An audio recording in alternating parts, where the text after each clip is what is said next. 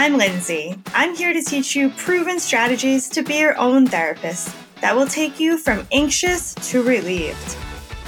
I'm here to help you feel lighter and hopeful while building a life full of meaning. I'm a licensed anxiety therapist running a successful private practice in New York City. So from someone that gives therapy and has been in therapy, I'm here to help you use the formula that moved me forward through serious anxiety in my own life. So follow along as I share what works and what doesn't. This is Unlock Your Therapy.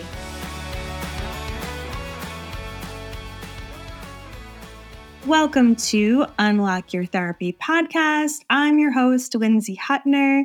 This is session number 32. Today is a quick sesh. Quick sesh is where I provide a quick tip, a takeaway, and something to prove a point about a strategy that we can use in real life. So this relates to something I've been experiencing very frequently lately. So today's quick sesh is all about interpersonal skills and the outcome we want at the end of a confrontation or a conflict or a communication with somebody else. I talk about this in other episodes, but this, I think, is a good personal example of how this comes up. So my husband and I run an Airbnb in Vermont. We have a house there that we purchased, and we have dove headfirst into the Airbnb world of being hosts, and we are proudly super hosts. And I take a lot of pride in being a good host. So I leave gifts for people, things to make s'mores, dried firewood, red wine. I make the house extra special. I take advice on what people would like to see there, and I add it there pretty much every time we go. I add some more details and upgrade the items for people. When we got the Airbnb, I imagined myself as Lorelai Gilmore, the innkeeper in Gilmore Girls, if you're familiar. And I always imagined if I wasn't a therapist that I might be an owner of an inn or something like that, even though I know you have to deal with difficult people.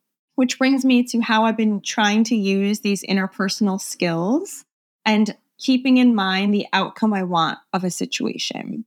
So what I have found is a little bit disheartening being an Airbnb host is that I get a lot of complaints about minor, nuanced things. I won't say that are no big deal, but little tiny details people complain about or find fault in, or they have different preferences than what I have there. And then the next person might have the opposite preference of what I have available. So it's been challenging. And my last guest, the power went out, which I have no control over. They've had a lot of thunderstorms up there for the summer, and the power does go out pretty frequently, as opposed to in Queens, where we've never lost power in our house here, knock on wood. But in Vermont, the power goes out, I would say like once a month. However, it comes back on very quickly. I've never lost power more than like 8 hours when I was up there. And I get alerts of when it goes out and when it's turned back on. So I do know that it's never really been out that long. So the power went out when these guests were staying there. And there was a lot of complaints about that and issues they had with it, even though the power was not out more than a day. It was less than a day. And it was a situation beyond my control. And I felt that the complaints were a bit unreasonable. And they also had recommendations for us that we should do XYZ with the house and have certain things. And it was really unreasonable, I would say. So I went to respond to their message, and I typed a message that was defensive. It wasn't rude at all. It was just not taking their suggestions into account at all and not kind of just saying, oh, I'll look into that, right? So I deleted it before I sent it. And I rethought about what is the outcome I want of this situation. In this situation, whenever you have any conflict or situation, you have to think of 3 outcomes. Is the priority in this interaction the relationship I have with this person? Or number 2, just getting an objective met. That would be like if I ordered coffee and I got the wrong coffee, right? My objective is number one in that situation. I want the correct coffee. Number three is self-dignity. Is my self-dignity at stake and I have to defend myself and have personal boundaries and self-respect, right? So those are the three factors to consider when you're responding to a conflict or a confrontation. The relationship you have with the person, if that's number one. Number two, the objective. Number three, your self-dignity. So in this situation, right, I don't necessarily have a personal relationship with this person where they're a good friend and I don't want to damage our relationship. However, this guest has a large family that stayed at my home and they have family in the town that we own a home. And it's a small town. Everybody knows everybody. So my reputation is important to me among word of mouth. They don't live here. They live in Europe and they're likely not going to return. Maybe they'll return once a year, possibly. And so I had to think this through. It's a tiny town. I want to be on good terms with them so that they'll feel positive about their experience and their interactions with me and feel heard and understood and have a positive reputation in town. It's important when you're a homeowner in a tiny town. Objective, I didn't have to get any objective met aside from trying to help my guests feel more positive about the situation. The third is self-respect. My self-respect's really not important in this interaction. But initially, when I get complaints from guests, I really feel a hit to my ego. I feel defensive. I feel angry and irritated. And now I'm just being honest. I've never taken critique well. And I feel attacked or defensive, even at, just regular blunt critiques or criticisms or suggestions or, not even critiques, but just suggestions even. I can feel defensive. So this has been a good lesson in knowing myself better and really trying to identify what's my end goal of the conversation. And at the end, because I responded well to it and I wasn't defensive and I really said, yes, we'll look into that. And thank you for your understanding. Gave them updates. I validated their concerns and then moved on.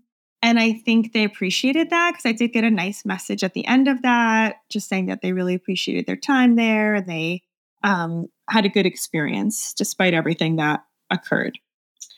So it just has been a real lesson to me in owning this Airbnb and running it. And I'm really the point person to manage it all, is how to interact with people that might be difficult and what does it bring up in me? Because it's not personal. They don't even know me. I don't even talk to them on the phone. This is just typed messaging.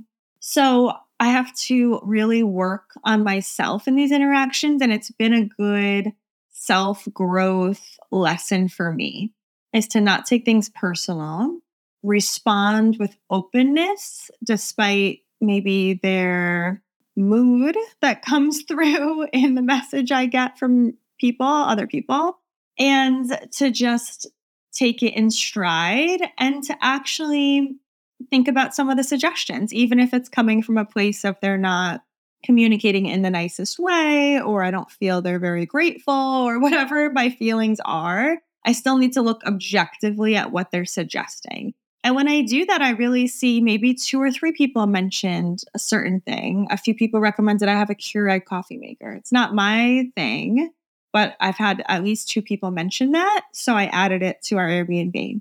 So different things I'm trying to be open-minded about and not just closed and that my way is the right way, but I'm hosting other people and it's their experience and their experience is valid. So I hope this is helpful to you. Whenever you have a conflict or situation, what does it bring up in you? Reminding yourself that it's probably not about you, whatever's being brought to you, and to keep in mind what outcome is most important in the situation. The relationship with the person, the objective being met, or your self-dignity. And thinking about that can really dictate how you respond. So I hope this is helpful and I hope you use it this week. And if you found this episode to be at all helpful, please subscribe to the podcast, rate and review us, share this episode with one person you think would really benefit from this information. And remember, bring your anxiety with you wherever you go. Just bring it with you. This podcast is designed to provide accurate and authoritative information on the subject matter covered.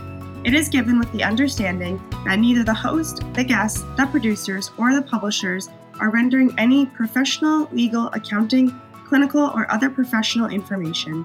Thanks for listening.